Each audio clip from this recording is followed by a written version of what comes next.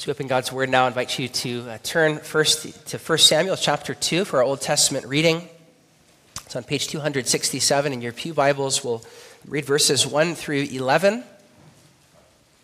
This is the song of Hannah after God has given her a son in Samuel.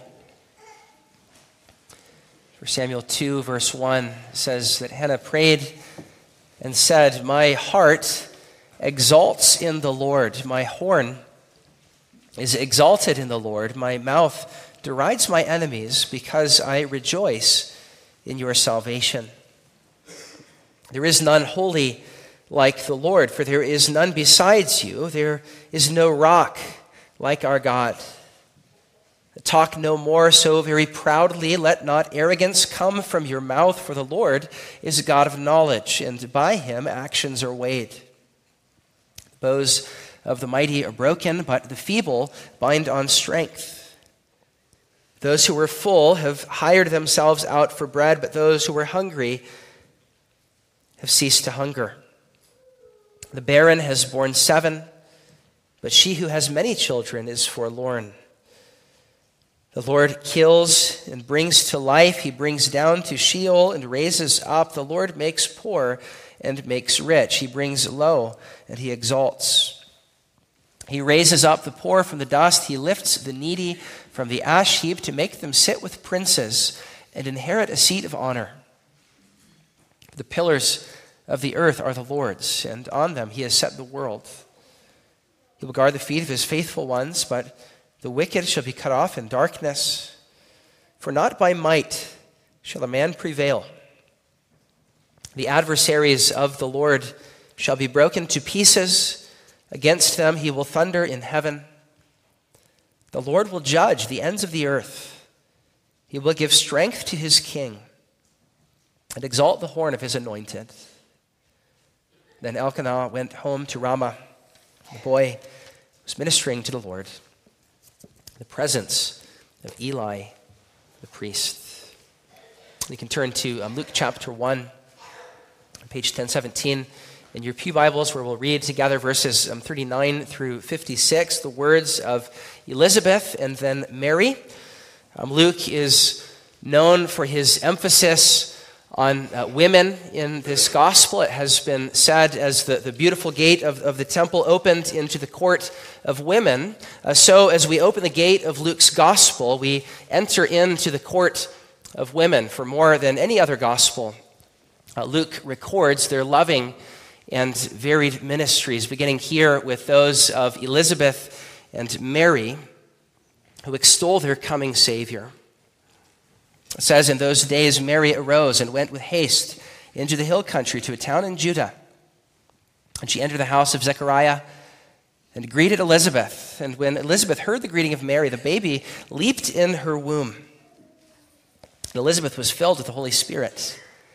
And she exclaimed with a loud cry, 'Blessed are you among women, and blessed is the fruit of your womb. And why is this granted to me, that the mother of my Lord should come to me? For behold, when the sound of your greeting came to my ears, the baby in my womb leapt for joy. And blessed is she who believed that there would be a fulfillment of what was spoken to her from the Lord.'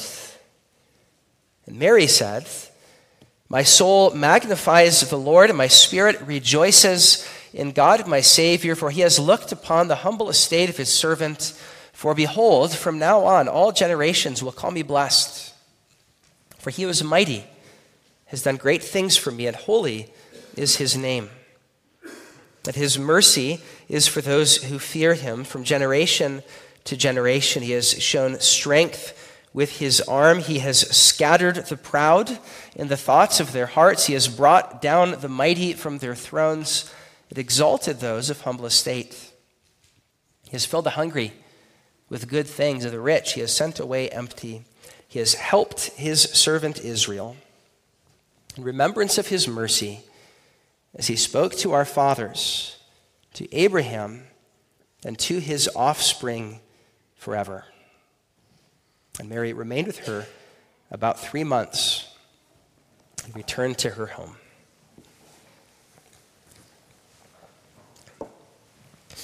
Beloved, I've titled this sermon, The Songs of the Season, as Mary and Elizabeth, both in their excitement at what God is doing through them, the coming incarnation of our Lord, cannot help but sing. Mary's song is perhaps the more well-known of the two, but Elizabeth likewise sings. When it says that she exclaimed with a loud cry, filled with the Holy Spirit, this is no dry, unmoved theological statement. But I think the many commentators who have suggested that this likewise is something of a song are right. Notice that the parallelism in verse 42 in those first two lines where it says, "Blessed are you among women," and then the next line, "Blessed is the fruit of your womb." And then down at the bottom, another blessing in verse 45, creating what we call an inclusio, sort of enveloping this whole statement. It says many of the marks of a psalm or a poem, a song. Commentator Henry Burton says Elizabeth is the first singer of the new dispensation, and though her song is more of a bud of poetry than the ripe blossomed flower, it pours out a fragrance sweeter than spikenard on the feet of the coming one.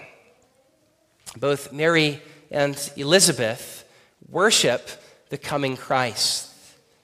And along with Zechariah and Simeon, even the angels in Luke chapter 2, they give us what have been called the last of the Hebrew Psalms and the first of the Christian hymns. And teach us the proper response to the coming of Christ into the world is praise.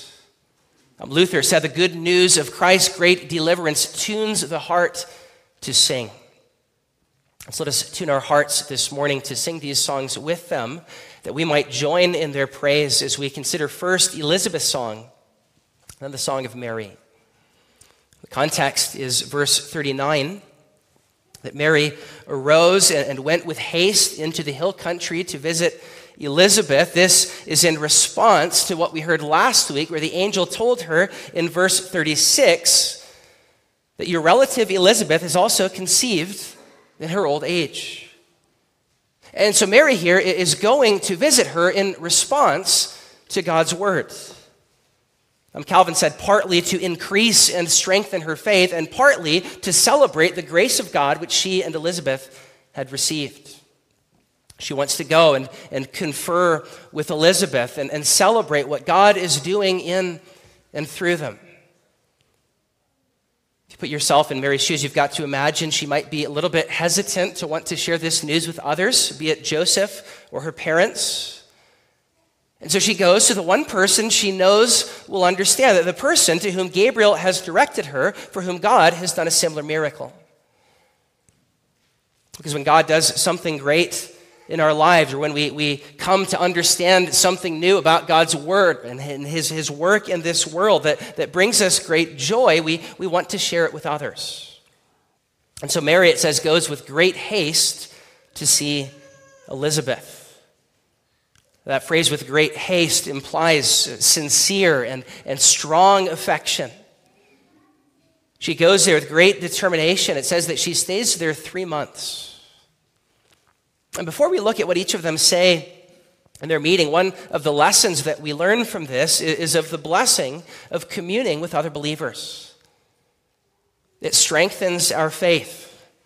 It multiplies our joy. Ryle said, happiness communicated doubles itself. While grief grows greater by concealing, joy grows greater by expression. By sharing with one another the joy of what God has done, we multiply our joy. That's why C.S. Lewis said that praise not merely expresses, but completes our enjoyment. It is its appointed consummation. That's why it's frustrating to find a new singer or food or author and not be able to share it with someone else, or to take in some great view and not have anyone to view it with. Lewis says we delight to praise what we enjoy because praise not merely expresses but completes our enjoyment. Sharing it with others and giving it verbal expression from the depths of our heart multiplies our joy. And that's what this older and younger saint do. They share in each other's joy and multiply that joy by celebrating together what God has done. This meeting is a little picture of what the church is to do and be in her worship. We multiply each other's joy by praising the Lord together. Even as in this case, across generational boundaries, the older and the younger worshiping together, encouraging one another, communing together. And as Mary and Elizabeth do this, Elizabeth goes first, yet even before she sings, John is in the womb dancing. Verse 41 tells us when Mary came in to greet them, John leapt for joy in her womb. Verse 41 simply tells us that he leapt, but in verse 44, Elizabeth interprets that and says that it was a joy-filled leap. Or a few weeks ago in Luke 1:15, it said that John would be filled with the Holy Spirit from conception. Here we see the work of the Holy Spirit in him, pointing already to Christ. John's ministry, as he will describe it in John chapter 3, will be to point to the bridegroom. He says, he must increase, I must decrease. And here he's pointing already to the Messiah. John is the last of the Old Testament prophets, summing up the witness of them. And here, as he jumps for joy at the presence of the incarnate Messiah, he shows us how the whole Old Testament, as it were, jumps for joy at the coming of the one for whom they longed. And Christopher Ash says all the longings of the Old Testament feed this joyful jump of John the Baptist. And his mother Elizabeth rightly interprets this jump as a witness to the Messiah. So when he leaps for joy, filled with the Spirit, she exclaims with a loud cry, "Blessed are you among women, and blessed is the fruit of your womb. Why would it be granted to me that the mother of my Lord should come to me?" She is overjoyed that Christ in the womb should deign her with his presence.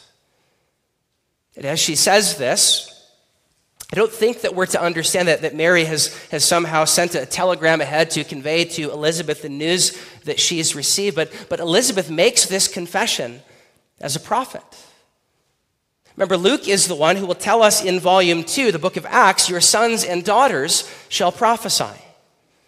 And here this daughter of God declares the child in Mary's womb is the long-awaited Messiah. Even affirming his divinity, as that term Lord that she uses to describe him is elsewhere used for God, as in verse 38 or verse 46. J.C. Ryle said this is a confession worthy to be placed alongside Peter's when he says in Matthew 16, "Thou art the Christ." It is the first Christian confession. And the hymn-like nature of it makes it the first Christian liturgical text. She is leading us in worshiping the Christ.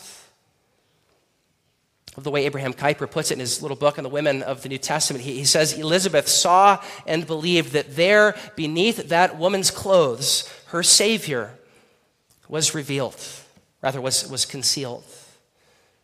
The Messiah no more was to come. Elizabeth knew that he already was. He existed in Mary's womb. Hence she prayed and confessed him at once. The flower of faith completely blossomed forth in Elizabeth. That God revealed in the flesh was fulfilling the hopes of the fathers. And so she responds with a song of joy that God has fulfilled what he had spoken by drawing near to his people in grace to fill them with joy. Those are really the three notes that you hear in Elizabeth's song. You hear that note of fulfillment, as she says in verse 45, "Blessed is the one who believed that there would be a fulfillment of what God had spoken." She celebrates also God's grace in drawing near to his people, as she says, "Why would it be granted to me that the mother of my Lord should come to me?" She recognizes herself as unworthy, a recipient of God's grace, who she worships in verse 43 by calling him Lord. And then the very hymnic nature of this exclamation and of the joy that she speaks of in verse 44, Elizabeth also teaches us that the proper response to the coming of God into the world in fulfillment of his covenant promise is to be born of a woman and take on human flesh to save us. The appropriate response to that, the only appropriate response to that, is joy. Joy to the world. The Lord is come. Let earth receive her King. Elizabeth teaches us that what is taking place is a joy-inducing event, and the only proper response is praise. Is that not the clear takeaway from the fact that these two opening chapters of Luke's gospel are filled with not one, not two, but 5 of these songs? That the proper response to the coming of Christ into the world is to praise him with song. As we sang at the beginning of our service, to sing to the Lord a new song, for he has done marvelous things. His right hand and holy arm have wrought salvation. The proper response to God's redemptive acts in Christ is to praise him with song. Which is why every week as we gather together, we do that. Or why as the church has commemorated the birth of Christ throughout the history of the church, she has celebrated the birth of Christ in a way where central to our celebration of it is the songs that we sing. The songs of salvation, or the songs of the season, because they are the songs of salvation that sing of what Christ has done. That fill our hearts with joy in response to what God has done. Again, to quote Lewis, these songs not merely express our enjoyment, but complete it. Elizabeth here in these verses sets the tone for how God's people are to respond to the incarnation. We do so with joy, and we let that joy complete and multiply itself in corporate praise as the two of them teach us in their meeting together. Where Elizabeth begins with a prelude, and then Mary picks up where she left off, magnifying the Lord from the depths of her soul in verses 46 and following. It's that song that I want to look at now, track 2 in Luke's Christmas playlist, what's been called throughout the history of the church the Magnificat, based on the opening word in Latin for magnify. Mary's aim in this song is to hallow or magnify the Lord.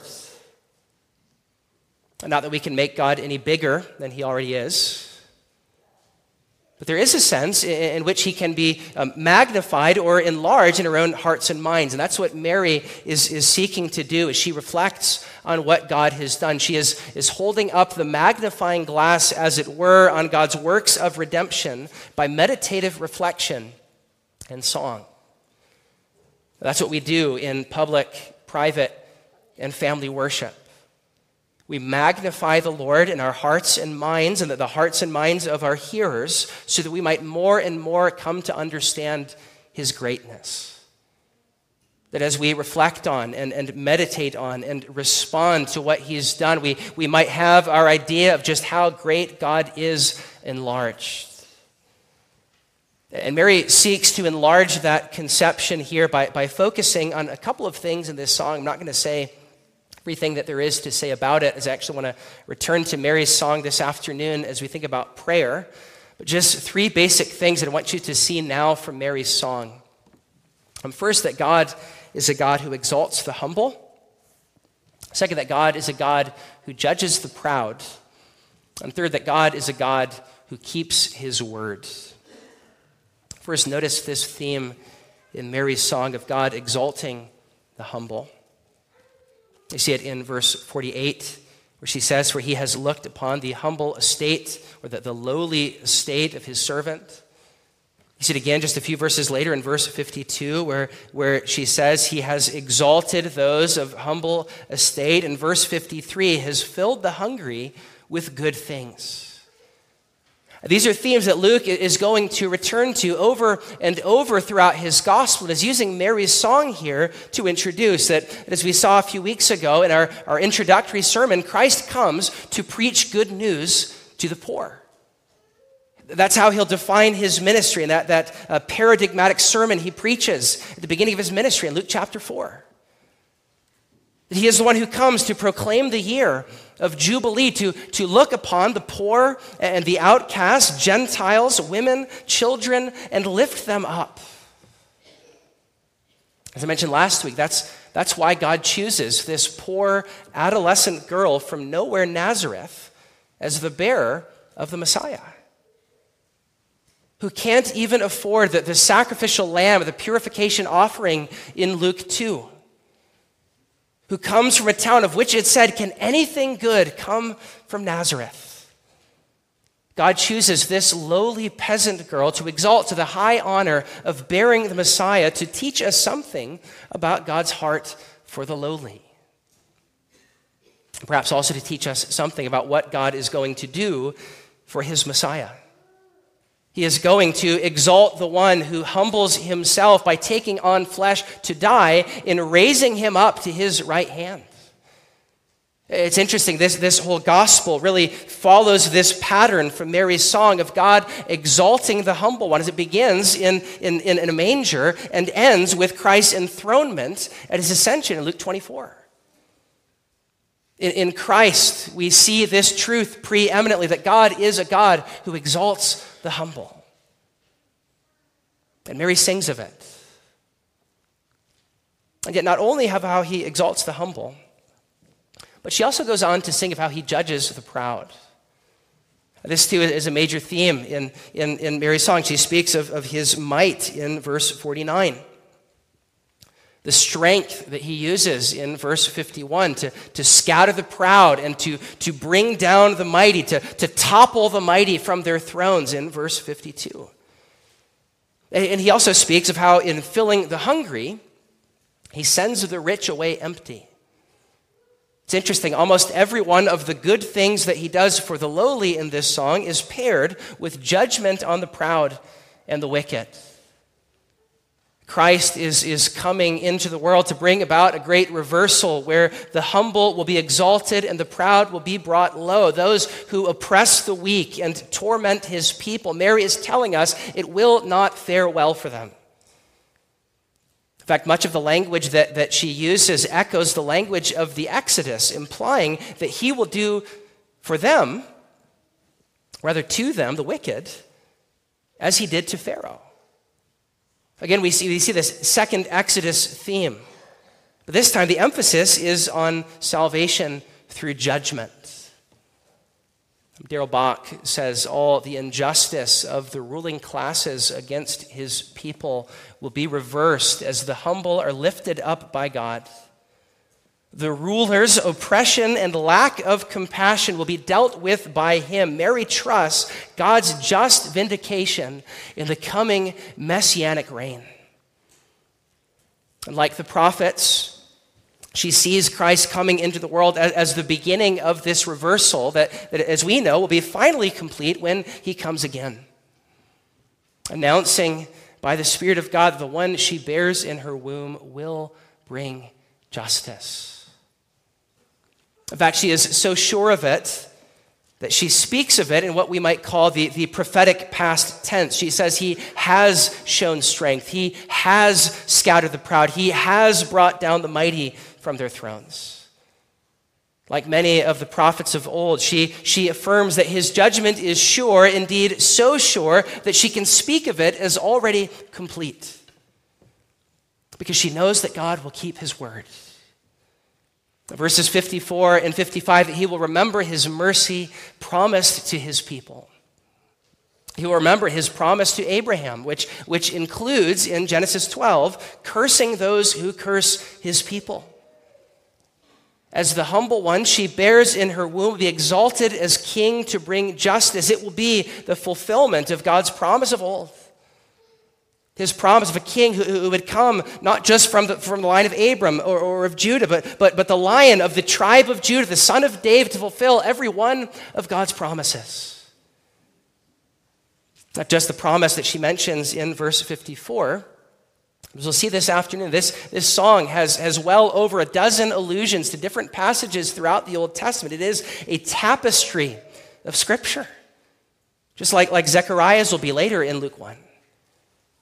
And what she's showing us in Zechariah 2, in the way that she puts together this piecemeal prayer, is that those passages that she alludes to in the Psalms and the prophets and the law are all coming to fulfillment in her Son, who is the yes and amen of all God's promises, the fulfillment of every part of the Scriptures. The one at the end of this gospel will take those two despondent disciples on the road to Emmaus and explain to them how everything in all the law of Moses and the prophets of the Psalms pointed to him. That's what Mary and next week Zechariah are communicating to us in the way that they weave these songs of joy in praise to God for sending his Son into the world by weaving together all of these Old Testament prophecies in their songs are showing us. We don't have time to look at all of them, but if I could direct you to just one of these. The Old Testament passage that this song most resembles is the Song of Hannah that we read just before the sermon, where both Mary and Hannah rejoice in the Lord. Both of them call him holy. Both of them speak of how he exalts the lowly and abases the proud, how he fills the hungry with good things and cares for his people. In fact, if you turn back there, just listen to how this song in Luke 1 echoes that song. Mary says, "My soul magnifies the Lord." So Hannah, in verse 1, "My heart exalts in the Lord." Mary says her spirit rejoices in God her Savior, so Hannah rejoices in God's salvation. Hannah calls him holy in verse 2, saying, "There is none holy like the Lord." So Mary says, holy is his name. Hannah speaks in verse 4 of God overcoming the strength of the mighty, so Mary says he has shown strength with his arm and has scattered the proud. The same proud who Hannah addresses in verse 3. Hannah says that the full have now hired themselves out for bread, while those who were hungry have ceased to hunger. And so Mary says he has filled the hungry with good things, but he has sent the rich away empty. He exalts the lowly in verse 7. Mary echoes that in verse 52. He has exalted those of humble estate. It's as if this song is a cover of that song. Even the way that Luke transitions in Luke 1:56 to Mary going to her home afterwards, just as Elkanah and Hannah did in 1 Samuel 2:11. Similarities are more than coincidental. Luke and Mary understand God to be doing for her what he did for Hannah. And if you look at the end of Hannah's song, she, like Mary, also understood that what God was doing for her individually also had implications for all of God's people, as she says in verse 10, that through what God was doing for her, the adversaries of the Lord would be broken to pieces, and God would judge the ends of the earth, giving strength to his king and exalting the horn of his anointed. That word anointed is the word Messiah. And this is the first time that it's used in a direct prophecy about God's king, who interestingly is spoken of in the same kind of way that Psalm 2 speaks of him, shattering the kings of the earth who seek to speak against the Lord's king. The same kind of imagery is used. Verse 9, it says that the wicked will be cut off in darkness, for not by might shall a man prevail. Hannah is speaking here of God's anointed messianic king. Hannah, in magnifying the Lord for what he's done in giving her a son in Samuel, she understands that through him, God is going to exalt his king to rule justly. And of course, he'll do that as Samuel will be the prophet and priestly figure who will anoint David to be God's king. But of course, David is not the ultimate fulfillment of this song that Hannah sings, but rather David's son. In other words, the one of whom Mary sings in her cover of Hannah's song is the fulfillment of Hannah's song. The just Messiah king she longed for, who would break the adversaries of the Lord to pieces and exalt the lowly who look to God for salvation. Mary's song, as Benjamin Glad puts it, is the ultimate realization of Hannah's. Jesus, the true heir of David, will finally secure the throne and vanquish all evil. All of God's promises are coming to fulfillment in him. And Mary praises God for it, for keeping his word, for judging the wicked, and for lifting up the lowly. As we look at these two songs, Elizabeth sings to us about who Jesus is in calling him Israel's Lord incarnate, God himself. And Mary sings to us about what he'll do. He will rule as king on David's throne, vanquishing God's enemies and exalting those of humble heart. He will judge the wicked and show grace to the humble. This is perhaps not your typical Christmas carol, but Mary is signaling for us this is what Christmas is about, this great reversal where this child in Mary's womb will become a king who rules with justice. And so Mary sings, because the only appropriate response to the one who comes to rule with truth and grace, the one who makes his blessings flow as far as the curse is found, is to praise him. Again, to quote those words from Luther, the good news of Christ's great deliverance tunes the heart to sing.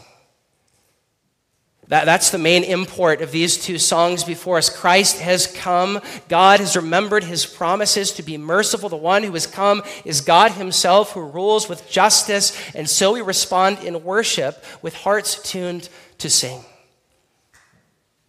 As we do that, I want to just draw your attention to a couple of brief applications about the nature of our praise as we let these mothers instruct us.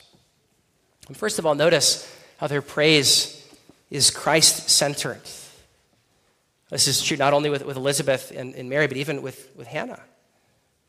The content of their song is what God has done and is doing in Christ. Bonhoeffer said, the heart sings because it overflows with Christ.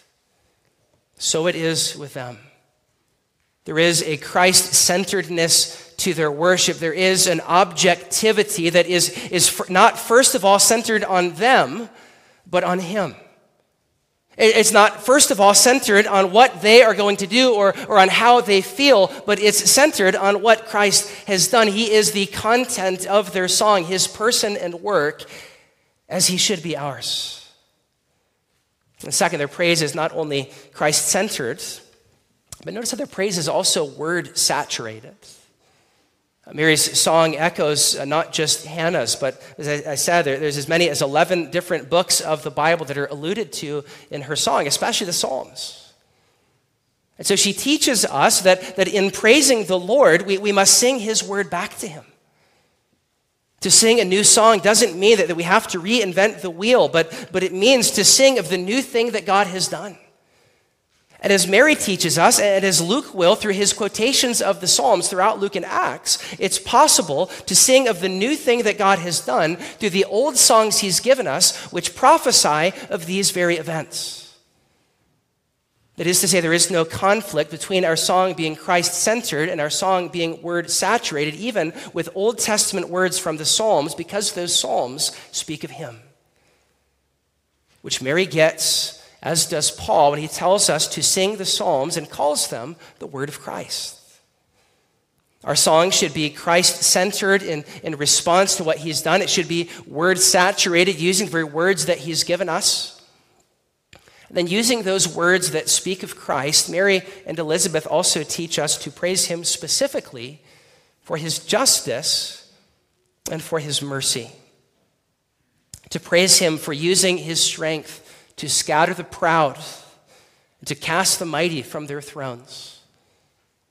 Mary teaches us here that it's not wrong to pray to God to do this and to praise him for it. But in the church and in the world, we want arrogant, greedy, violent rulers brought to ruin who crush the weak and persecute God's people. And Mary teaches us to long for this, to rejoice in it. And this great reversal that God is going to bring about, where in doing that, he is showing mercy to his people.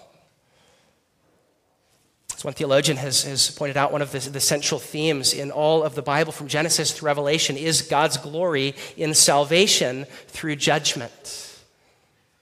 In this, we rejoice that the King who has come is the one who Hannah told us would break the adversaries of the Lord in pieces and judge the ends of the earth in righteousness, and he's coming again.